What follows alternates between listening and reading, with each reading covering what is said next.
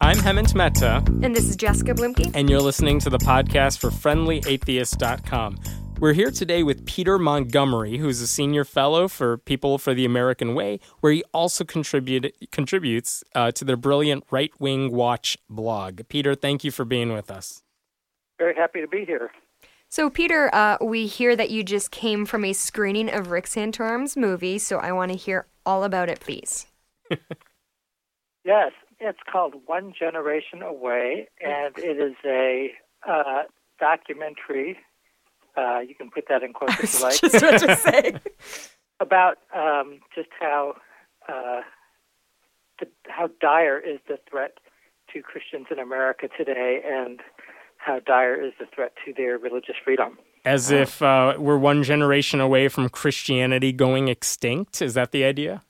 Pretty much. I mean, the whole movie ends with a just direct analogy to the church during the time of the rise of Hitler. So that's pretty much, they're pretty much telling Christians in America today that if they don't start fighting now, it's all over. Wait, are they equating themselves to the Jews in the Holocaust?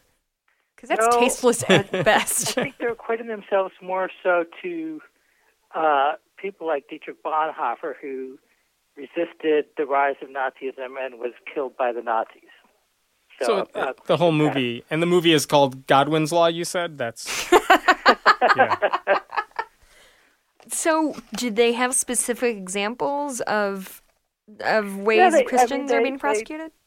They tell a number of stories. I mean, this was filmed clearly before Hobby Lobby won at the Supreme Court, because one of the stories is about Hobby Lobby and the Green family being, forced to comply with the contraception mandate.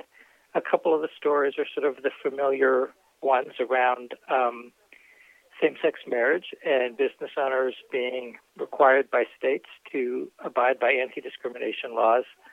So they sort of tell one of the stories about a baker who didn't want to make a cake for a same-sex couple and a florist who didn't want to do flowers for a gay wedding. It is amazing how fighting for Christianity is now down to, we're all fighting about cakes. Or Yeah. they don't want to. That's what they're hanging this whole argument over. We refuse to bake for you. Well, and there's some other. It's interesting because they actually interview some advocates of church-state separation in order to show just how evil advocates for church-state separation are. So they quote Barry Lynn from Americans United, and who is, by the way, like the nicest, calmest guy in the world. Yes, and he's very effective. Did they put devil horns on him in the movie? That would work. But I think I heard a woman behind me whisper that he was a monster. Wow. So the film works, I guess. Well, it's funny. As a movie, I think, it's basically just one long parade of religious right talking heads. I mean, they interviewed a lot of people. And so I think in order to try to keep it from being just a really boring array of talking heads, they just have this bizarre use of stock footage of Americana scenes and boats on the water and people in the street. Christian boats. Flashes every 2 seconds. So it's this bizarre, while they're talking about all this threat, you're getting this hyperdrive of Americana images on the screen. So they want to go back to this supposed way we used to be that, historically speaking, we never really were that anyway to begin with. Oh, it was separate but equal in those days. Clearly, you have been brainwashed by the current reigning secular problem. Apparently. Well, let me ask you a serious question then about this movie. Usually when we hear about quote-unquote Christian movies, things like God's Not Dead or some of those other Christian movies, they're always they're badly made movies. Not even criticizing the message they're trying to send. They're just knockoff. Objectively bad. Yeah, they're objectively bad movies. Is this film, does it succeed as a documentary, or is it just a bad documentary too? I think it must really depend on the attitude you bring to it, because I did not think it was terribly effective. I thought the kind of, way they just flooded you with short images while people were talking didn't work that well. But during the Q&A afterwards, there was a woman who was literally moved to tears because she was so grateful that they had told the stories so well that she finally would have this important tool that she could use in her own work. So, it has its fans. They pretty successfully made these small business owners, the baker in Oregon, who her whole dream, her whole life had been to do what she was doing and making wedding cakes, and that she basically was shut down and lost her business. And so they tell the story in a way that makes her a sympathetic character. So right. Some of it is pretty effective storytelling. The other bad movie that I recently saw was Dinesh D'Souza's movie about America, and that was just bad on every level. It was badly made. It was the message didn't come across effectively. It's just bad. It's just bad. which describes Dinesh D'Souza pretty well. I mean, his movie, America, Imagine the World Without Her, his basic premise is that people don't love America enough because they've been taught to be ashamed of her, and so he's going to go through and undo all that, miseducation you've got. So he then sort of proceeds to try to explain away the genocide of the Indians, African-American slavery, kind of those things. So it doesn't really work. Really quick, before we move from this topic, Rick Santorum's role in this is what? Well, his new thing, other than thinking about running for president again, is that he works at this Christian movie studio called Echolight Productions. So he's trying to make money in the film biz by making movies for $1 or $2 million that they can market specifically to a Christian market. And so that's kind of, there's a whole conservative evangelical movement in Hollywood now that is kind of trying to make more movies because they think that part of why they're losing these culture war battles is because the liberals in Hollywood have been so effective at using the medium of films and storytelling, and they're trying to do some of it on their own. Now, he also said that this movie, they're not even trying initially to bring it out in theaters. They're just trying to get churches to show it and sell tickets in thousands of mega churches. And I don't know if that's a money-making model for them, but he sort of says it's because they want to let people use the film to draw people back into church and put the church back at the center of culture in America. So we'll see how that goes. So does he have a specific goal? Is it just generally, I want more people in church, or is he looking for numbers or something like? Is he trying to build a voter base? Right. Well, I think he's trying to make money. This is now part of his business is to try to make money by making and marketing movies to the large audience of conservative evangelicals. There's people like Sarah Palin who've learned how to make a lot of money selling books to that crowd. So I think he wants to do this with movies, and along the way, he certainly hopes to encourage conservative pastors to get more involved in politics. They're going to sell some kind of action kit with the movie that is being done with the American Family Association. Please tell me you mean action figures. No, full-fledged action kits. Here's what you do after you see the movie. That's right. You got to do something. Well, it's interesting. Every religious right conference I go to, pretty much without fail, one of the central messages is the problem is us. The problem is that the church is not standing up enough. The problem in America is that pastors are not preaching aggressively enough, and that's part of the message of the people behind this movie too. Is that there's too many pastors who are timid, who are afraid of the political correctness police, and so they're watching America go to hell because they're not willing to stand up. The culture's not changing. It's the church's fault for not doing enough to stop the culture from changing. That's exactly right. Well, you had me at the problem is us, and then all the other crap you lost me on, I hate to say. Yes, I mean, when I think about the problems in America, the fact that the church is not aggressive enough rarely rises to the top of the list. Yeah. And by the way, how do you score tickets to a movie like this? Oh, yeah, we should do that. How did you get on the guest list? I got invited to that because from the National Organization for Marriage, because I'm on their activist list. I got an invite through them. So we need to get in some lists, Hammett. I want to see that. I'm not sure if it's worth it because getting on all these lists requires going to a lot of conferences that you might not really enjoy that much. That's true. That's true. So let's switch gears to Right Wing Watch, this website that's a project of the People for the American Way.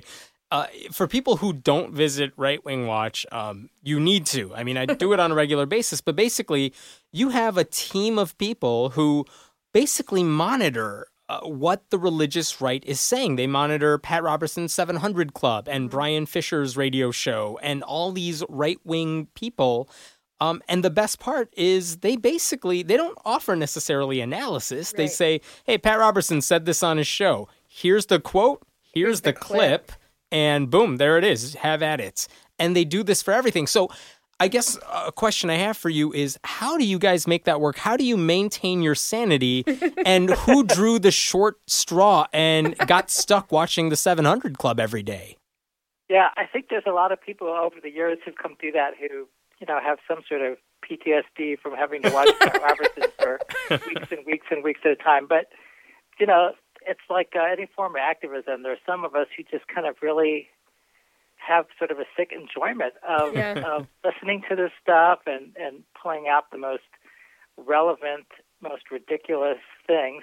And, generally we've found that the most effective thing for a lot of these people is to, just quote them. To quote them, to put their own words out there. And sometimes, Brian Fisher from the American Family Association goes back and forth between thanking us for helping him get his message out because we get his stuff up on the website before he does, and then complaining about how we take him out of context. But the beauty of the technology we have now, so that we can put up the audio and put up the video, and it's a lot harder for people to back away from their words. Yeah, and in fact, it's Right Wing Watch that got a TV show canceled. I think it was by these guys, the Benham brothers. They recently had a show on like HGTV, like a flipping your house and we'll renovate your home. Mm-hmm. Totally random show that, I don't know, I wouldn't watch anyway. Well. But it got canceled because Right Wing Watch was able to show clips of, I think, one of the brothers, maybe the father of these twin brothers, saying such horrible, nasty, anti-gay things, right? Yeah, I mean, we had been more familiar with the father, who's just one of the most out there anti-abortion religious right activists, but it turned out that his two sons have sort of followed in his footsteps, and they've been engaged in sort of strident anti-gay activism.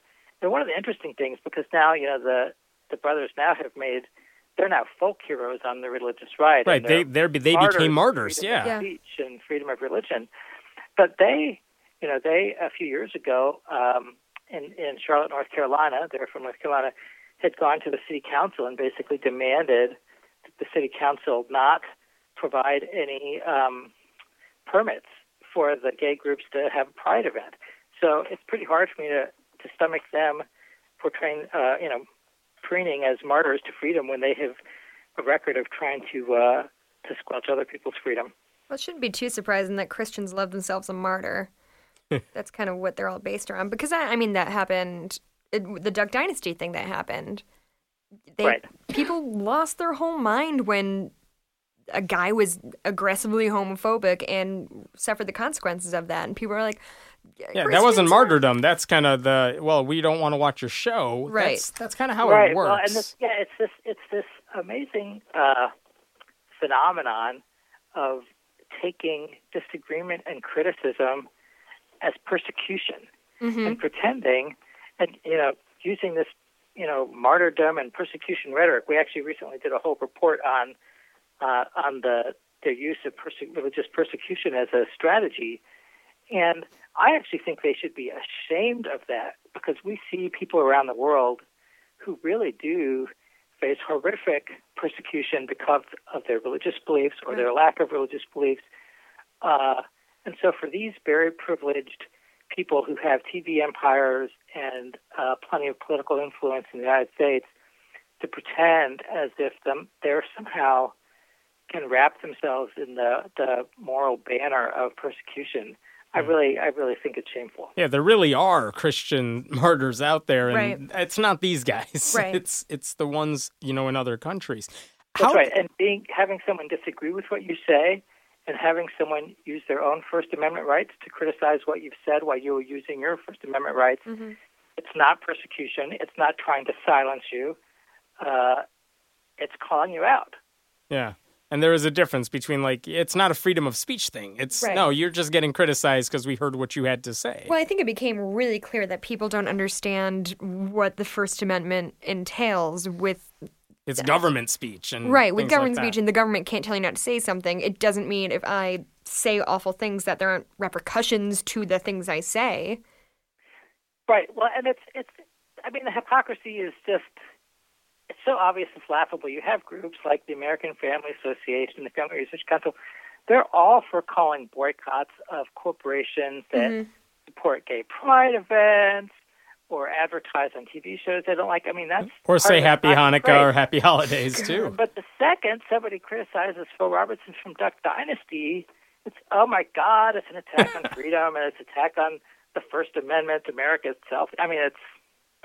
It's just ridiculous. So that's why we like to quote their own words so we can go back and say, yeah, these are the same guys who called these 12 boycotts who are now complaining that boycotts are economic terrorism. Yeah, and it actually does like what The Daily Show does, too, which is to say, you just said this. Well, guess what? We have the record of what you said, 5-10 years ago, and here it is, and there's the hypocrisy for you.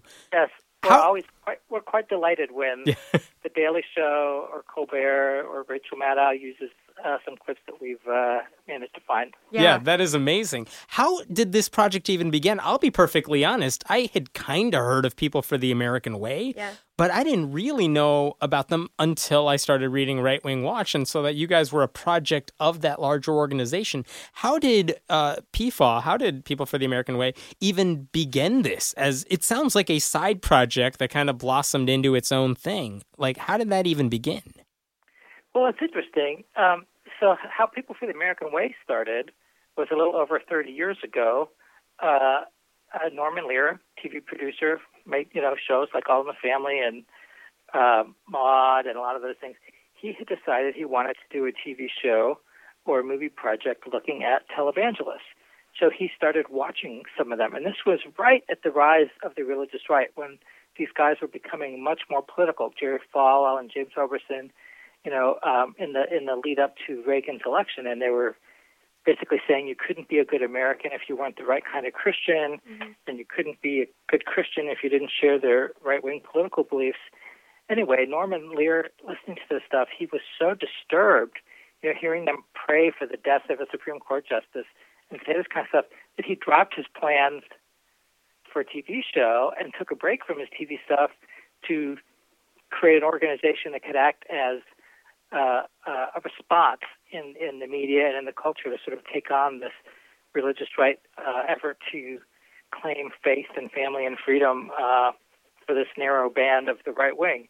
So so from the beginning of the organization, part of what it has done is, this. We've been listening to Robertson and these guys for 30 years, but a lot of it would go into reports. It would go to reporters, and it really was the advent of the internet and sort of the birth of blogs and activism online that allowed us to get the research out much more widely. And is there a certain time when Right Wing Watch really took off? I have a terrible time frame memory, but I would say maybe 5-6 years ago. And was it one particular and in the last issue? couple of years, it's been growing rapidly. So. Yeah, I see it everywhere. It's just quoted nonstop because no one else gets that raw footage up and fast and available. Well, nobody else wants to. That's true. No one else wants to watch all that stuff either. We watch so you don't have to, right? Yeah, Right. exactly. And for that, we thank you. Well, and we also, so we do have this, great quantity of daily material that goes up, but then we will also step back and think about all the stuff we're seeing and do longer reports that are more analytical that say, what does this tell us about their strategy on religious liberty, or what does this tell us about? And so then we do some longer reports that we call Right Wing Watch and Focus that are available at the People for the American Way website. That look at, okay, here's their playbook on anti-immigration stuff. Here's the 8 strategies they're using and other things. So all the daily reporting that we do kind of feeds into the knowledge base that we try to use to help really understand and help the progressive movement respond to those political strategies. So thinking of religious liberty, I think the three of us can agree that religious liberty means you have to live in a country where other people also get rights and get to pray the way they want to, whereas it seems that right-wing Christians' idea of religious liberty is I get my way and nobody gets their way. Do you think that's being naive? Do you think that they don't understand what it is to be actually repressed? Or do you think it's willful ignorance? Or do you think it's just, I want my way and I don't care what I have to do to get it? I think it's a little of all those things, and I think it varies. There are some people in the religious right who really believe that the First Amendment only applies to Christians. Mm-hmm. They think that the Constitution came out of the Bible and was meant for Christians, and the First Amendment does not apply to Muslims or to Mormons or others. So there's that fringe part of the right, and that includes people with big audiences like Brian Fisher. Mm-hmm. And then there are other people, some of the legal groups like the Becket Fund, which was the lawyer in the Hobby Lobby case, who on the sort of the non-establishment front, they do defend the rights of Muslims when their ability to build a mosque is being attacked by local Christians who don't want a mosque in their community. So I would say that it varies across religious rights. Some really do stand on principle that religious freedom is for everybody, and some think it's as you said, the argument they use to say, I want what I want, and if I don't get it, you're repressing me. Sometimes when I write about creationism, I get comments from some people who are like, why are you harping on this one issue? No one's legitimately a creationist. So we're talking about a fringe group of people. And then the polls come out and we're talking like half of Americans accept creationism. And I wonder, sometimes when you guys post Pat Robertson clips or Brian Fisher clips, I feel like you may get comments from people who are saying, no one listens to Pat Robertson. No one takes these guys seriously. Do you have any idea of how many people are actually listening to them? How big their audience is? How many of them take them seriously? Millions of people are listening to them. And we do get those kind of comments. And we get, I'm most frustrated when we get those kind of comments from journalists or people who say, oh, Brian Fisher only has an audience because you make a big deal out of him. If you ignored him, everybody would ignore him. And that is so false. I mean, your points about creationism and looking at the polling is true. Just because we ignore Brian Fisher does not mean that he's not going out on 200 radio stations across the country every day. There is a difference between Brian Fisher with an audience like that. Don't ask us why we listen to Brian Fisher. Ask Republican members of Congress and Republican presidential candidates why they go on his show. They clearly think he has an audience worth reaching. Mm-hmm. And that's part of what we want to do is hold those kind of people accountable. We want public officials who give Brian Fisher credibility to be held accountable for the extremism that they're promoting. Yeah, and there's a difference between someone like, I guess, Brian Fisher, who has this sizable audience, and maybe a group like the Westboro Baptist Church, which, I don't even think any Christians are legitimately saying, yeah, those guys are great. They got a point. Yeah, no one's saying that, but they are saying that in conservative circles about these guys that you guys follow.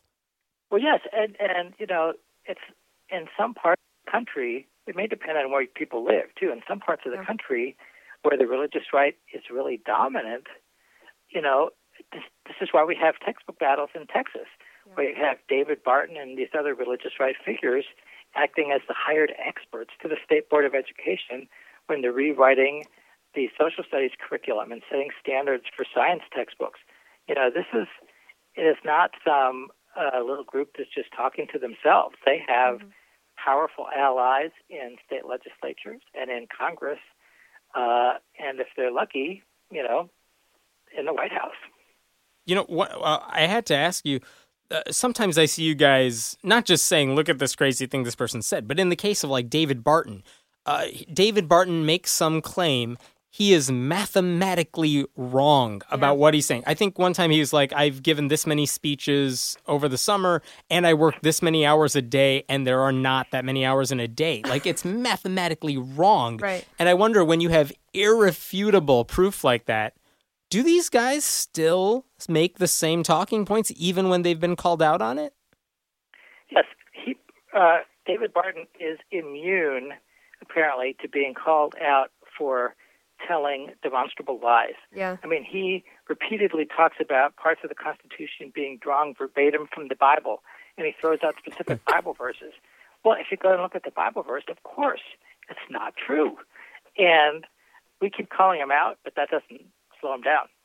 Is he doing that on purpose? Does he know he's been caught, or do you think he genuinely believes, like, no, look, the Bible says this, the Constitution says this, there's a direct link between them? I think he believes that he is on a divine mission to sort of reclaim America's Christian heritage, and he doesn't, he'll pick whatever facts he thinks help him make that case, and he doesn't worry about stuff that runs counter to it. Little things like facts. Yeah. I guess part of me feels better about knowing that he genuinely believes this stuff, even though he's completely wrong. Because, I mean, that is better than being a willing con artist. Like he's not a Disney villain. Yeah, it's not like he knows what he's doing is wrong. Both. I mean, he clearly, unless he just does not know what the word verbatim means, he knows he's not telling the truth when he says the language in the Constitution comes verbatim from the Bible. It just doesn't. Now, he'll twist and describe it in some way to say, well, the principles of, our separation of powers come out of, the book of Deuteronomy or something. Mm-hmm. But, a number of the claims he's making, I mean, he had his last book withdrawn, taken off the shelves by a Christian publishing house because even a bunch of Christian historians, were calling out all the things that were wrong with it. So it's not as if his facts have been debunked. Yeah. So do you think any one person within the Christian right now is more influential than anybody else? Like, is David Barton really, really the biggest name out there? Is it somebody else? Yeah, I would say David Barton is influential because his teachings about the Christian nation history have really been embraced by a lot of the Republican leadership and a lot of the religious right, and you hear it from everybody from Newt Gingrich to candidates. So I would say he's influential that way. Someone like Tony Perkins at the Family Research Council is very kind of an influential insider Washington lobbyist. But there's a whole infrastructure of Christian law schools and colleges and organizations like the Heritage Foundation, which is this huge behemoth in Washington, D.C., that create this entire infrastructure. So if one person fails or one group kind of flops, there's always something there to pick up the slack. And then one last question for you, which is, the Republicans who may be running for president in 2016, let's hypothetically say gay marriage is no longer a contentious issue by that point. The tide has completely turned. It's legal all across the country.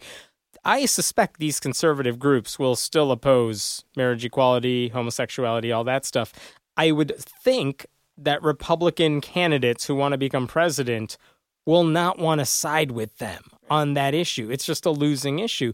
Do you think there will still be this tight bond between the religious right and, political conservatives? Well, in 2016, we're going to have a number of religious right candidates running for the Republican nomination. Among the possibilities are Mike Huckabee, Rick Santorum, Ted Cruz. There's plenty of them out there, and that's going to make it hard for anybody to try to slide too far away from the issues that are motivating the religious right. And the religious right voters, the conservative evangelicals, are still a huge part of the Republican Party base. Now, younger evangelicals are much more pro-equality on marriage and other gay issues than older evangelicals. but they're still not the majority. So it's going to put Republican presidential candidates between a rock and a hard place, kind of the same way Republicans in Congress are now sometimes with the Tea Party, that they really encouraged this Tea Party, this language of, tyranny and everything else. And now you've got Tea Party candidates running from the right and knocking out members of Congress, sort of, this extremism is kind of feeding it on itself. So I don't think that the religious right is going to diminish too much as a force in the Republican Party in the near future. Okay, well, that's our time. Thank you so much for joining us today. We can find you at rightwingwatch.org. And do you have any other personal blogs you'd like to, or personal projects you'd like to push?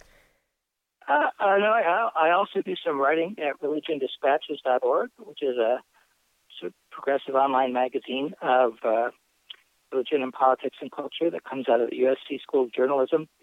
And you can find me on Twitter at Piedmont.